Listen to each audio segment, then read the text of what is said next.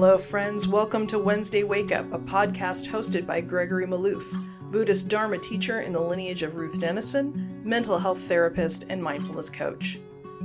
Wednesday Wake Up explores the ancient teachings of Buddhism through the lens of Western psychology, neuroscience, and the modern human potential movement. Our commitment is for these teachings to educate, challenge, and inspire you to awaken to your deepest potential to live a truly fulfilling life of wisdom, joy, and compassion. Thank you for joining us. May these teachings serve you well. Tonight I wanted to continue our journey with talking about skillful doubt. And last week, I think I misspoke. I think at the end of last week's talk, I was talking about doing self-doubt, which I am going to do, but I forgot that I hadn't done the other part of doubt. Last week we did benefits of doubt, positive doubt, and this week we're going to do doubt as a hindrance, of which self-doubt is one, so probably self-doubt next week. I don't think we'd be able to get to it today, and it's a pretty big topic, and I wanted to be able to do some guided practice around it, but we will get to it. And just to get us all on the same page, last week we were talking about how doubt, well, one is really important to the Dharma, being one of the big hindrances, but we also mentioned how doubt has this kind of double-edged sword. On the one hand, doubt can be skillful. Doubt is a part of our natural inclination to be cautious, to be skeptical, and when we're inquiring or learning about things, being doubtful is highly encouraged in the Dharma. And at the same time, the Dharma talks about doubt as being one of the major obstacles to awakening. So how do we balance? How do we balance those two? And this week I happened to read an article by Gil Fronsdal, and they made this great distinction, which I hadn't heard before. And the distinction was hindering doubt versus questioning doubt, which is a great label. So hindering doubt is defined as doubt that decreases action in the path, right? Prevents us from practicing, is uncomfortable, or there's an aversive sensation to it, but the energy is withdraw. So there's hindering doubt, and then there's questioning doubt, which is inquiry. So questioning doubt is doubt that actually moves the practice forward. So last week when I was saying positive and negative doubt, this is much better. This is much better. Hindering doubt and questioning doubt. So today we're going to talk about hindering doubt, the doubt of discomfort. Last week I mentioned that one of the unique things about the Dharma, amongst many, is that the Buddha really did encourage folks to look at truth as an experience and something that is not truth, capital T, until you actually experience it directly. And there is this idea in the Dharma that you're supposed to try it on, right? There's this famous line, come and see, come and see. And I dug up the quote from that sentiment, and I wanted to read it to you before we get started today. It took me a while to find it because I didn't know what it was called, but I did find the quote. This version of it was from an article by Tenzin Palmo, another teacher to check out if you haven't, Buddhist nun. So here's the translation that she uses in one of her articles. The students to the Buddha say, "Many teachers come through here. Each has his own doctrine. Each claims that his particular philosophy and practice is the truth. But they all contradict each other. Now we're totally confused. What do we do?" The Buddha replies, "You have a right to be confused. This is a confusing situation. Do not take anything on trust merely because it has been passed down through tradition, or because your teachers say it, or because your elders have taught you, or because it's written in some famous scripture. When you have seen it and experienced it for yourself to be right and true, then you can accept it." Seems like a pretty self-effacing statement for somebody in a position of claiming to be awakened, to encourage a group of quote-unquote disciples or followers to second-guess authority, to second-guess tradition, to second-guess teachings. It's a pretty remarkable thing considering India of the time and the infallibility, the perception of infallibility of gurus at the time. This is a huge, powerful reframe on authority and dynamics of teacher-student relationships and the nature of truth. So this is where doubt comes in, this doubt that we talked about last week, this healthy doubt. So let's flip it on its head and talk about the skeptical doubt, the doubt of hindrances. So just to get us on the same page, we know what the hindrances are for the most part. We have 5 hindrances. We have craving, which includes grasping, clinging, and then aversion, which includes hatred, ill will, on the minor end or mild end, disliking or pushing away, or just turning away from something, even at the gentle side. So we have craving and aversion and all the gradations of that experience. And then, of course, we have restlessness, agitation, and worry, often very uncomfortable, especially directly in the sitting practice. And then we have sloth and torpor, which is the physical fatigue, emotional fatigue. And then we have doubt, which is our 5th and final hindrance. Just to remind us that the hindrances are both heart-mind qualities, so they're things we feel. We can tangibly sense them through awareness directly in the body, but we can also identify them as habits. And that's an important distinction because what we do with hindrances is not just learn to notice them and feel into them and to be able to embrace them with equanimity, but we also look at them as habits that are ultimately to be replaced. And we replace these habits of hindrance, the hindrance habits, we replace them with our 7 factors of awakening, right? Our factors of resilience, our factors of illumination. So the hindrances, including doubt, is both a sensation and a feeling, but also a way of being. It's a way of living in the world. We can feel doubtful, but we can act in ways that are also doubtful. And both of those are avenues for healing and for awakening. So those 2 sides of the coin, I think, can be really helpful, especially in direct practice. So one other thing from last week to reiterate is that the reason doubt is considered one of the most dangerous, maybe a heavy word, but maybe not, dangerous hindrances in the Dharma is because it's a very slippery slope to non-practice, right? And, many of us have experienced craving in meditation, but if I'm sitting in meditation and I'm craving a latte, that's not going to derail my practice. I hope that's not going to derail my practice. I'm not going to desire something in my meditation and have that result in giving up the practice. And same with aversion. We might experience discomfort in our meditation, right? We know what it's like to have physical pains and contraction of the physical form, depression, anxiety, agitation. Those things arise, and yes, they're definitely not comfortable, but we learn as meditators to manage them. And ultimately, when a negative or aversive emotion comes up, we're not going to fall into a state of non-practice. We're not going to say, I don't want to practice anymore because there was an emotion that came up. Normally, we're going to work with the emotion.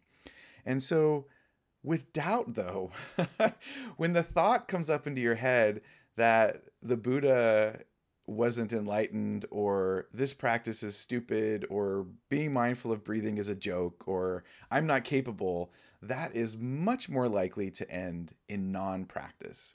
So that's why that's why doubt is considered to be so risky as a hindrance, because it can create this kind of spiral into non-practice. And so many people, I've known many students who were serious practitioners who spent decades practicing and fell into, I guess, a pit of doubt and stopped practicing, either permanently or for long periods of time, because doubt became such a big, contentious state of mind and they couldn't get out of it.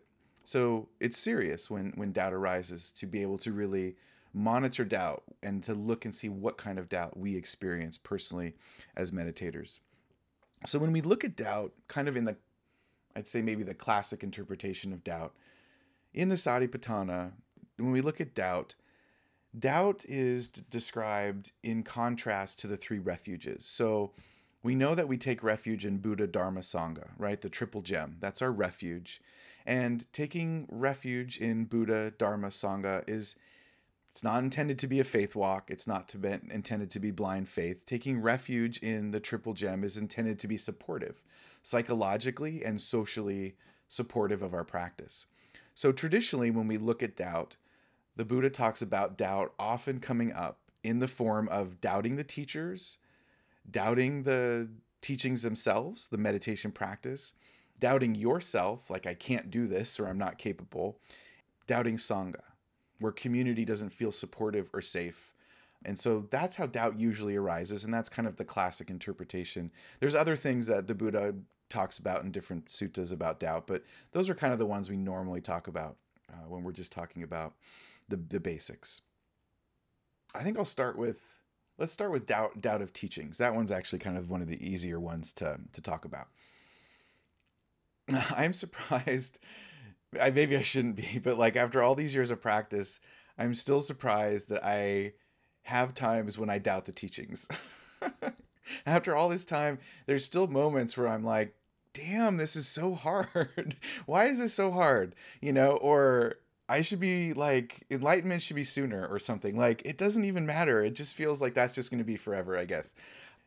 I'm very comfortable. Well, I won't say I'm comfortable, but I'm very much well aware that doubt continues through the practice. And it's important to know, to normalize this, that the Buddha does say that doubt is the final hindrance to go, because you're not going to actually be completely undoubting till stream entry, till you actually experience enlightenment. There's always going to be some doubt. So I kind of take refuge in that you're going to have doubt all the way to enlightenment. So if you have doubt and doubt has been an issue for you in various ways, you can normalize that as just being part of the process, and you're going to have it all the way to enlightenment. So it's going to be there as a best friend, I guess, until we get to the end, or at least the beginning of the end of the path.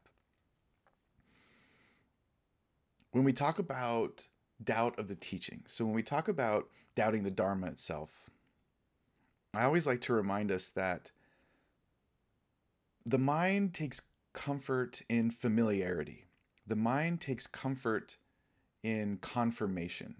And what I mean by that is that the mind is always scanning the horizon of your present moment experience, and it's searching for evidence to prove what you already know. It's looking into the world and reaching out into the world, and it's asking of the present moment, where can I find evidence to confirm my beliefs about myself, about the world, about my politics, about relationships? The mind is looking out into the world to feel safe, and the way it does that is it looks for confirmation of what it already thinks to be true, even if that truth isn't actually true. So the mind continues to extend itself out like an octopus into the environment, looking for proof to confirm itself, to feel good. So so here's where this becomes a problem, obviously, that the Dharma is both a psychological healing modality, one could say, and also a spiritual practice, and that when we approach the Dharma, the first thing we do is look for parts of the Dharma that we're most comfortable with.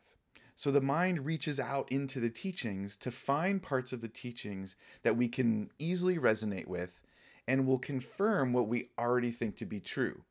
True about enlightenment, true about spirituality, true about whatever truth we're seeking. Where the first thing the mind's going to do when it meets the Dharma is impose on it what we already think enlightenment is supposed to be. And so that's the part that we first attach ourselves to. Now, the challenge with that is that the Dharma is really inviting us to consider a truth that we haven't known yet, because it's not a truth that exists in normal perception. It's not a truth that can be comprehended when our mind is filled with craving, aversion, or the hindrances, which is how we're normally experiencing the world. So the Dharma is asking us to set aside our bias and our natural inclination to take the Dharma and sort of adopt it to our life rather than allow the Dharma to transform our life, right? To go the other way. So this is where doubt is really important, because normally the first thing we do with the Dharma when we doubt the teachings is we doubt the parts that we're unfamiliar with. We doubt the parts that are most dissonant with our usual and regular experience. right? So many of us come from other religions or spiritual traditions, or maybe even numerous Buddhist traditions, or whoever that may be for each of us. But so when we come to the Dharma, we're going to sort of turn away, or at times maybe throw out parts of the Dharma that are too similar to our previous unpleasant spiritual experiences. So if we grew up in a home with spirituality that was oppressive in some way, or judgmental, or abusive, or we just didn't like it for some reason, if we notice any similarity in the Dharma, there's going to be doubt as a hindrance is going to arise. So that's one of the main ways that, excuse me, doubt arises as a hindrance, is that we greet the Dharma and there are parts of it that we push away from because it's too similar, or too similar to bad experiences we've had, or it's too dissimilar from what we're familiar with. So that's one thing to keep in mind, is that we're naturally going to doubt the Dharma because what it's asking of us is huge. It asks this hugely counterintuitive way of being, and our mind is going to naturally be averse. And the Buddha understood this from the beginning, which is why doubt is such a big topic. So that's the first thing I think would be something to know. I also wanted to just remind us from my experience, and then obviously being with like so many students, there are a series of topics in the Dharma which tend to trip us up, and they are karma, surprise, rebirth, karma and rebirth. I think I should put rebirth at the top. Now again, okay, so I just caught myself in such bias. I'm presuming I'm speaking from a Judeo-Christian background, being someone in North American culture. Like if I was in Asia, that might not be so challenging. So I'm going to rephrase that just to say, as a person in North American culture, rebirth is not something that's normative in our spiritual practices. So that is something different. Karma is also something that we tend to push away from. And then a couple others that we push away from, not as much from maybe religious imposition or from spiritual experience, but just because it's uncomfortable, which would be renunciation and the precepts. Renunciation. So karma, rebirth, the precepts, and renunciation. So when I say those, just take a moment to get in tune. Anytime in your Dharma practice has any of those really been a stumbling block, or something that has agitated, annoyed, offended, or been a stumbling block to you? I'm seeing some hands. So it's important to know those topics, right? To know that that's really going to be initially where a lot of us are going to be like, whoa, the doubt, skeptical doubt's going to come. Now, there's skillful skeptical doubt where we inquire into those processes. And then there's doubt as a hindrance where we kind of just push it away completely and we go into denial, or we don't want to deal with the topic. So that's the other side of the coin. We got to have balance there. Another way that the teachings tend to create doubt in the beginning is that we're all, for the most part, at least in this room this evening, and most of the people who listen to the podcast, are householders, right? We're not monastics. We haven't taken robes. We're not in a monastery setting. And we haven't made that big renunciation to the lives that we all experience adulting. So we have families and kids and mortgages and, I don't know, school loans or whatever the case may be, and politics and all the things we're a part of. So sometimes there are parts of the Dharma, since they were created basically for monastics, but just for humans, but for monastics initially, it can be easy for us to presume that we can push parts away that we think are just for the monks, and that as householders, we take on a completely different Dharma, right? We might make a distinction between ourselves and the monastics. Now, in some cases, that's really true because we don't take the same precepts as the monastics, so that there's definitely a difference. But sometimes there's like this doubt that we have, and it just becomes this kind of narrative where the things we don't like about the Dharma, that's for the monastics, and the things we like that are less challenging, that's for us. So I'm just one of those people, so I'm speaking from direct experience. But we have to watch how we push and pull to and away from the Dharma with doubt, right? Remembering that the hindering doubt is the doubt that pushes us back from practice or pulls us back from practice. And the energy is not towards inquiry or expansion. It's the backward movement away from the teachings. I'll give you one example. I've given these examples before in different talks, but I don't know. I'll give them again. I'll give them again. Now I've been teaching so long, it's like, I don't know if I should give the same examples that I give, but my life experience hasn't changed. It's the same experience I had before. So I'll just give you a couple personal examples. And those of you who've known me for like 10 years, it's like the same topics that I talk about. But so I'll just give, examples for myself. But when I first came to the Dharma, so I come from this really kind of bizarre background where half my family was Catholic and the other half was Jewish. So there was this tension, this spiritual tension. I went to a Christian high school, but identified as being Jewish more. So like there was tension there. I always associated precepts of the Dharma with commandments. And I first came across the Dharma in college. I was not going to, precepts were not something I wanted to adopt or was interested in, or to me, it seemed offensive and religious. So I pushed back because I had this bias from a past experience and my mind was looking for something that was comforting, and having to follow rules was not comforting. So I was like, I'm not doing that. That's ridiculous. And it wasn't just that I wasn't into it. I had this whole narrative that I developed over time that the Buddha misunderstood precepts and should have just taken them out to begin with. So I have that experience of like that bias, that negative brain bias to the precepts early on. Not now, but back then, definitely there was this pushback to that.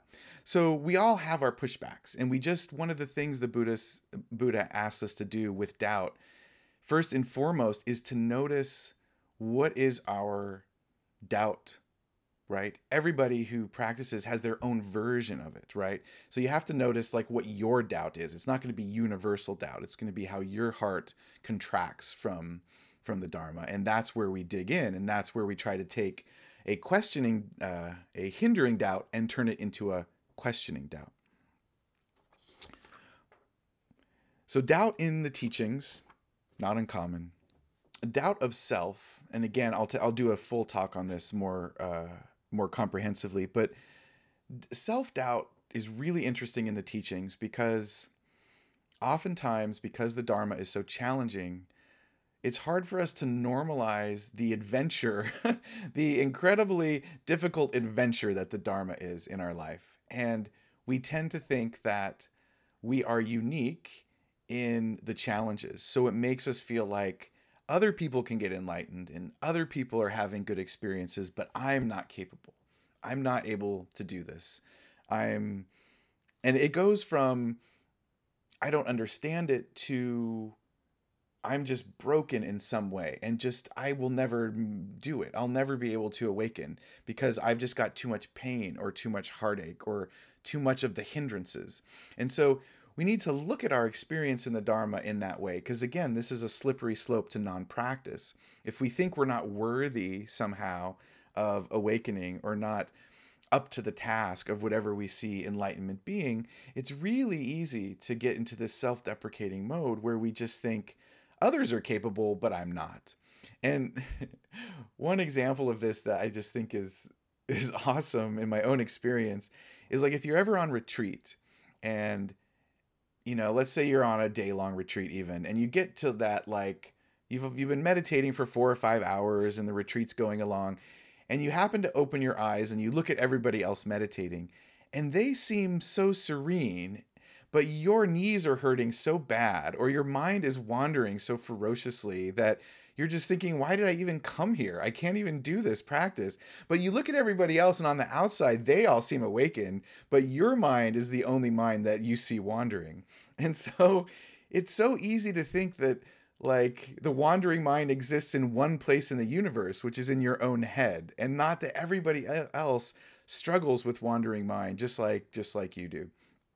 So it's easy to take parts of the Dharma that are really challenging for us and to create a whole new level of suffering by having these stories of I'm just not good enough. I just can't do it. It's not going to be something I can be successful at. And no matter where you are in the Dharma, there can still be points where you just feel like God, this is hard for me and easy for everybody else. And I have that still in my own my own practice. I remember this past summer when Molly, my wife, and we did a self retreat, and it's like a 5 or 6 day. It was a good solid retreat. And gosh, there were some days where it was just so hard. I was having so much trouble. I couldn't keep my mind calm to save my life. And I started getting really doubtful, and like we were in noble silence, so I had no idea what she was experiencing. But I created this whole narrative about how she was having this wonderful retreat. And I was just like, God, I'm like a Dharma teacher. Like I should be able to like have at least one good sit, you know? And then when we ended the retreat, like when we talked about it, like she had so many days that were just so challenging. And then I felt good about myself after that. So just to remember that everybody struggles with the Dharma. And, you know, the Buddha says that one of the antidotes to doubt is Sangha.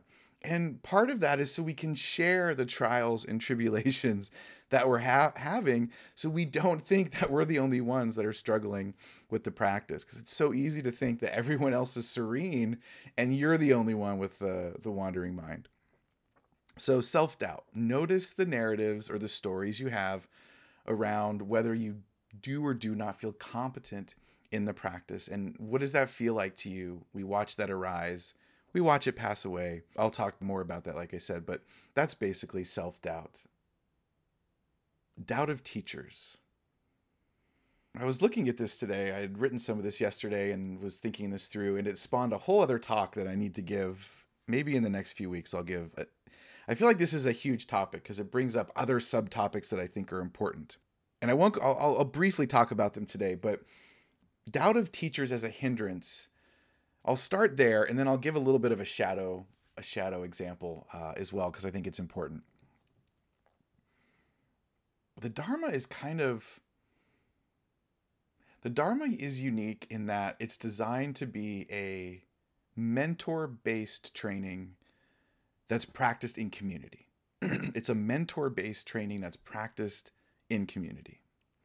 And because the journey is an inward one, and because your inward journey is going to be different than mine, we're all going to have hindrances, but my hindrances might be different in intensity than your hindrances. So I'm going to have craving, but what my mind desires in my sit is going to be different than what anyone else is going to be. Not completely, but you're going to have a unique expression of this inner journey. Because the Eightfold Path is inside, we need someone else who's already been there to help us reflect back where we are in the experience. So it's very hard to practice alone. There's something about this inward transformation that makes it very difficult to do solo. So this is where we have Sangha, and this is where we have teachers, and this is where we have our mentors who can help point us in the right direction. It would be a little bit more easy if I'm going to direct you in the physical world to like say a hiking trail or something, where I can say, here's a map. At the end of the journey, there's an X, and that's where the waterfall is. And if you just basically follow the trail, you're going to get there. I don't need to walk the path with you. I'll just give you the description of the landmarks. But meditation, as you know, it's like you go inside with awareness, and I mean, you can't see anything in there. It's like you're spelunking or so, like you're down in a cave and it's dark and there's like all these hindrances coming at you. I mean, it's crazy in there, at least in my head. It's kind of crazy. And so to find your way around in the mind through mindfulness, it really does require someone else who's already traversed some of the terrain to give us some kind of perspective on what we're experiencing. This is why mentorship is so important and why Sangha is so important, because it's really hard to do this on our own. It's not designed to be done solo. And even when you think of like monastics, monks and nuns who've spent time in, caves and in isolation, most of the time that's still done within a community context. There's people feeding them and taking care of them, and they take breaks from the isolation into the community. So really there's still community that's wrapped around the Dharma most of the time when it's being taught. Even the Buddha, when he created it, had a group of friends, right? It wasn't just him on his own. He had like his buddies, and they were going around trying to figure it out. So because of this, it's really helpful to have a mentor or mentors that you can feel you can trust. And this is the big thing with skillful doubt. It is skillful to doubt the capacity of teachers because it's not blind faith. You never want to have blind faith, particularly with a spiritual authority figure. But you want to have enough comfort, right? You want to have enough trust in the person that you feel you can be vulnerable and that you can talk about the challenges of your practice. And you know how the Dharma is. When you get deep into the Dharma, there's going to be the pain and suffering from the past that's coming up. And you have to have someone in the experience with you who you can talk about these things. And without the trust, then it's very hard to be in that space. There's skepticism of your own capacity, of the Dharma itself. It's easy to get lost in the path when you don't trust someone that you're working with. So there's skillful doubt, but then there's this doubt where we just doubt teachers because that's what we do, right? The mind gets doubtful, gets judgmental, and we feel like we can't trust the person. And there's this known phenomenon that happens in the student-teacher relationship and with students in Sangha, where you can go from trusting the person implicitly because you developed a relationship to all of a sudden the mind like has what Goenkaji used to call a doubt storm, and it kind of freaks out. It freaks out and suddenly is distrustful of anything and everything, right? The teacher is now a cult leader and the community is now harmful. And there are true situations like that. So of course I understand that, but I'm speaking of this other kind of doubt where the mind really can have this backlash where suddenly it feels distrustful of everything and it can really throw off our practice. So we have to notice when we have skillful doubt of our mentors and when we're having panic, other kind of doubt with the teachings and the teachers. And I wanted to offer a little bit of a litmus test for this balance between the two doubts, because we have seen, especially in the last few years, more openness around communities being able to identify when there's been abuse in Dharma spiritual communities, right? And we've seen several teachers, major teachers in Theravada Buddhism over the last few years, have real big abuses of power in their communities. This happens, and I imagine this happens since the beginning of time. Like, people are in a position of authority, teachers are fallible, they're vulnerable, and there's abuse that happens. And it could be any kind of abuse, psychological abuse, abuse of power, can be sexual abuse. And this stuff is real, and this stuff happens. And we have to be comfortable being awake and aware to that when we're establishing mentorship and comfort in a community. So there's the doubt of noticing that something is wrong in a community. That's not the unskillful doubt. That's the doubt of inquiry, of saying, is this safe, right? And so there's times when we have to call out the abuse in spiritual communities, and that's a different kind of doubt. That's healthy doubt, right? That's not the doubt of a hindrance. That's just real. That's just real stuff. That's just abuse of power and stuff like that. And one of the things I think, I've left several spiritual communities in my trajectory as a Buddhist, and not even because of any major abuse or anything like that, but there just came a time in the community where I guess my spiritual values didn't totally align with the community. I wasn't feeling supportive like I used to feel, and the doubt with the teachers and the community began to interfere with my practice. I didn't feel comfortable. I didn't feel safe. I didn't feel secure. And I started to notice that practice became difficult. At that point, I had to make a move. It went from sort of hindering doubt to skillful doubt. And that balance between the two can be difficult to see. So I want to encourage you to do a couple things. One is, like, when you're having doubt of teacher or Dharma or Sangha, talk to someone like a friend in the Dharma, right? Talk it out with someone so you can see which side of the doubt you're really on, to make sure you're not just having a bad doubt day, right? Versus really something that's harmful or not appropriate or not working well for you. So I really agree with the Buddha that one of the greatest antidotes to doubt is community. find someone you can trust to talk about your doubts so you can work it out loud, so you can get some real support.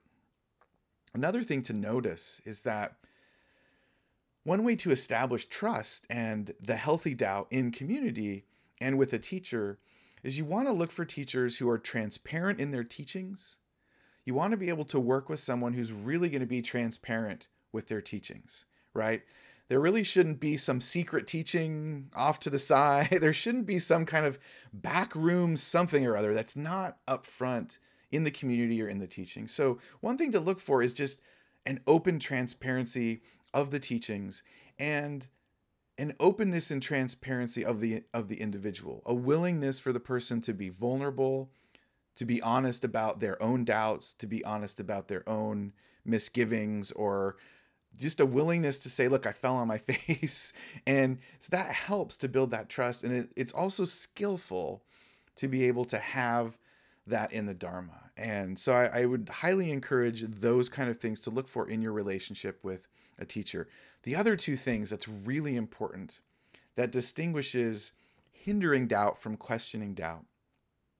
As we talked about earlier with the quote, when the Buddha talked about the healthy second guessing, you really should be able to come to a teacher and talk openly about doubts about something they are teaching, right? And or about how they are in a particular way, and be able to have a healthy conversation about that, right? The teacher should be sturdy enough of mind and confident enough in not only the Dharma, but in their own capacity in teaching, that they should be able to handle constructive criticism. It becomes very dangerous in a spiritual community when people in position of leaderships are averse to constructive criticism, that becomes a significant problem. So it's another thing is like when you build trust with your teachers, you want to get a feel for whether or not you feel comfortable being able to say, hey, you said something that didn't land for me, or you did this thing, and I'm like, what is that? And there should be an openness from the teacher to be like, wow, thank you for pointing that out. There should be some transparency and willingness, because if not, that could be a problem. And again, there's some of this that I'll be dealing with at another time in a bigger talk. But these are some of the ways to distinguish between hindering doubt and questioning doubt when you're having doubt of a teacher. Because there really is times when doubt of teacher is really important and may lead to you needing to find another teacher. Now, another aspect of this that I won't go into in detail today, just the fact that we need to acknowledge, and I have to acknowledge this as a male in the Dharma, is that there is a long history of misogyny in Buddhism.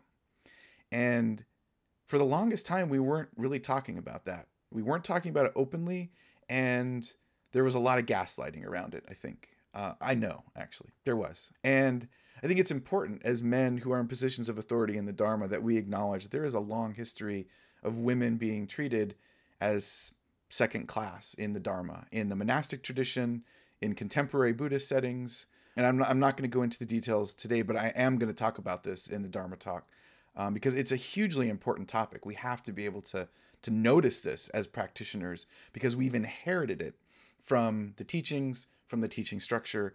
And the only way to really notice it is to be able to really see its history and how it's become intertwined into the Dharma. So it's really important, and it's beyond the scope of today's talk. But as a male, this is something that for the last few years, it's been kind of a blessing for people to talk about it openly. And I think it's important to bring up. So I will go into a full talk about the history of this in the Dharma and help us to understand how we can transcend this and heal from some of this. So that's another aspect that's been a challenge for folks in the Dharma when trust of teacher or doubt of teacher is that when there's implicit bias that's culturally inherited and we don't see it or we don't acknowledge it or can't acknowledge it, that again, that inquiry is skillful doubt, and that's important. So I want to throw that out there. A couple other things. There's two topics in the Dharma, doubt and I believe skillful speech, if I remember correctly, where they're hugely important topics and are really deep when you actually practice them. But the actual amount of writings in the actual suttas is really nominal. Like skillful speech has like just this tiny little explanation, and it gives you kind of a list of things. We have, these different ways of speaking skillfully that are listed out in the Dharma, but there isn't a whole ton of stuff really written on it. We have to kind of dive into it, and doubt is like that. Doubt is one of those things that there isn't a lot written, and I'm going to read you the primary instruction around it so you can see how short and succinct the instruction is on how to deal with doubt, considering how big of an issue it is. And this is the one of the instructions for it. It goes like this: if doubt is present, one knows there is doubt in me. If doubt is not present, one knows there is no doubt in me. And one knows how unrisen doubt can arise, how arisen doubt can be removed, and how a future arising of doubt can be prevented. So we'd probably have to unpack that to make it really functional for us as meditators. I'm just saying, like, if you're really familiar with the Dharma, you can probably listen to those 4 lines and you know that that refers to quite a few different meditation practices. Like, there's a lot there. I mean, and I'm joking, of course, and being a little facetious, but it looks really simple. Like, oh, I'm doubting, I'm not doubting. Where did that doubt come from? Now I'm enlightened. It doesn't work that way. Doubt is just like, it's a huge thorn in our side. In fact, I don't know if this was a teacher that said it or if it's actually written in the suttas, but doubt is often referred to as being trapped in a thorny patch, right? Thorny mind, being trapped in thorns. So those descriptions are indicative of large quantities of different types of practices. Knowing when something is present, knowing when it is not present, looking for the causes, looking for how the hindrances interact with enlightenment factors. There's this whole treasure trove of ways of getting out of the doubt, particularly self-doubt, that we have to go into to really understand what this means for our practice. So I'm going to pause there. And that completes more or less what I wanted to say just about the second part of doubt. Thank you for your kind attention. Thanks for listening. Appreciate you tremendously for being in my life in this way. I wanted to thank you all for the dana that's been contributed for Wednesday Wake Up. It feels so weird after like a year and a half of doing this online. Like, we started Wednesday Wake Up and it was in person, and then we moved to Zoom, and like we just never went back. And it's just like, I'm just so itching to like be in person with y'all. And I just really appreciate the fact that you've continued to show up and support this little community, and that there's been so many folks who've jumped in and have offered monthly contributions, which has been so tremendously helpful with keeping this up and the cost of the production and everything. I just really appreciate that compassion that you've showed us and the support for this. It's just been amazing. And yeah, I just want to thank you all. I love you, and I really appreciate the compassion and the generosity of spirit that you all have shown, and that we've been able to keep this up. And going through that, I'm still getting over COVID.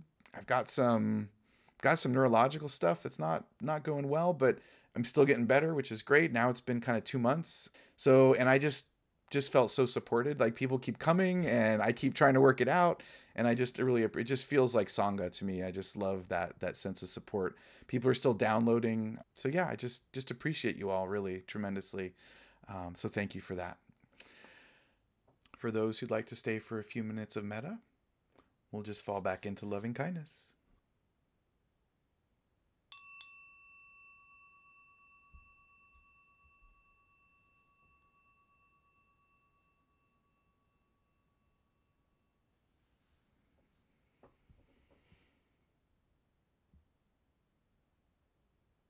Let's just take a couple long, slow, deep breaths, relaxing fully into body.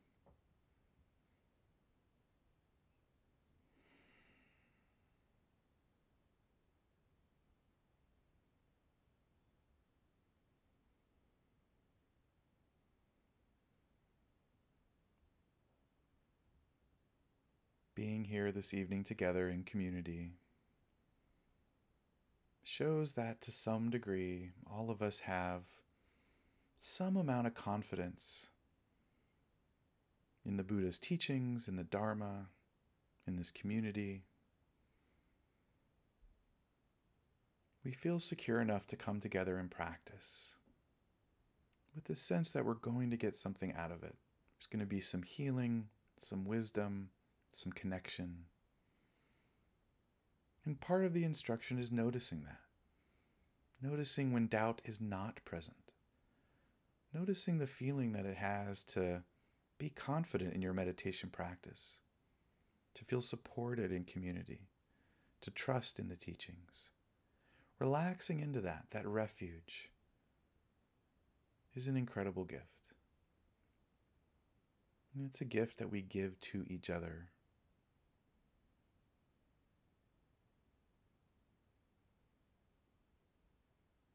And we can remind ourselves that this gift we have of the Dharma, of this meditation, is something that transforms us. And our highest aspiration is this personal transformation will be a gift to everyone we come in contact to. We hope it's a gift that radiates out from our heart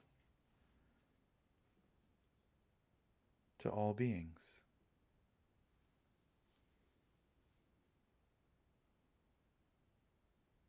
And with awareness and body, let's wish well for all beings. May all beings be free from suffering and free from harm. And may all beings be gifted the blessing of kindness, generosity, and compassion.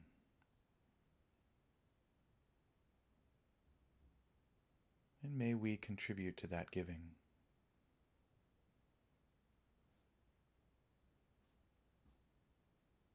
And let's wish well for the earth itself that supports us, sustains us.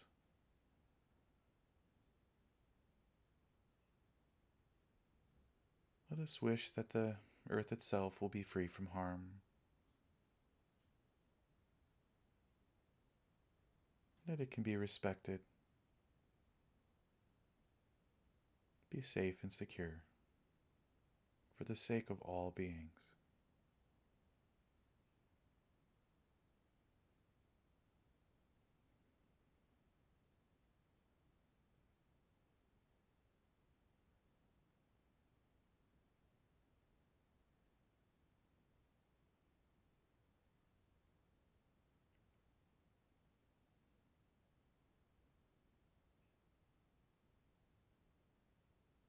And let's conclude tonight with some gratitude for Sangha. Let us wish well for everyone in this room. A sense of gratitude for the generosity of just showing up, being together, the blessing of human connection. And know in this moment with your heart that others in this room are appreciating you.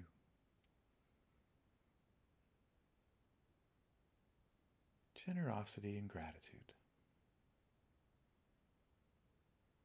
the foundation of the Dharma.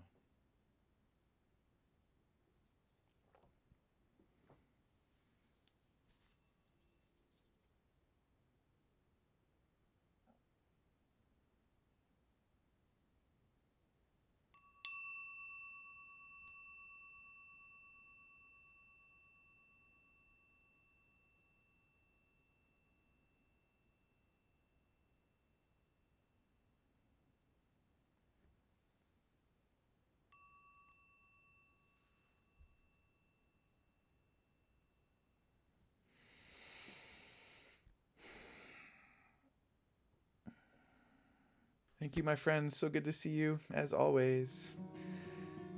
See you next week. We will continue our journey. Be well, be safe. Thanks for joining us here at Wednesday Wake Up. We honor the traditional Buddhist practice of offering the teachings without charge, so this podcast will always be ad-free and will never be behind a paywall. This podcast is sustained exclusively by the generosity of listeners. If you've received value from this podcast and have found your life or practice enriched by listening to it, you can support Gregory as a teacher by going to our website, www.wednesdaywakeup.com, and click on Donate at the menu on the top. While you're here at the website, join our mailing list and follow Gregory on Instagram at Gregory Maloof Dharma. Thank you again for listening. May all beings be happy.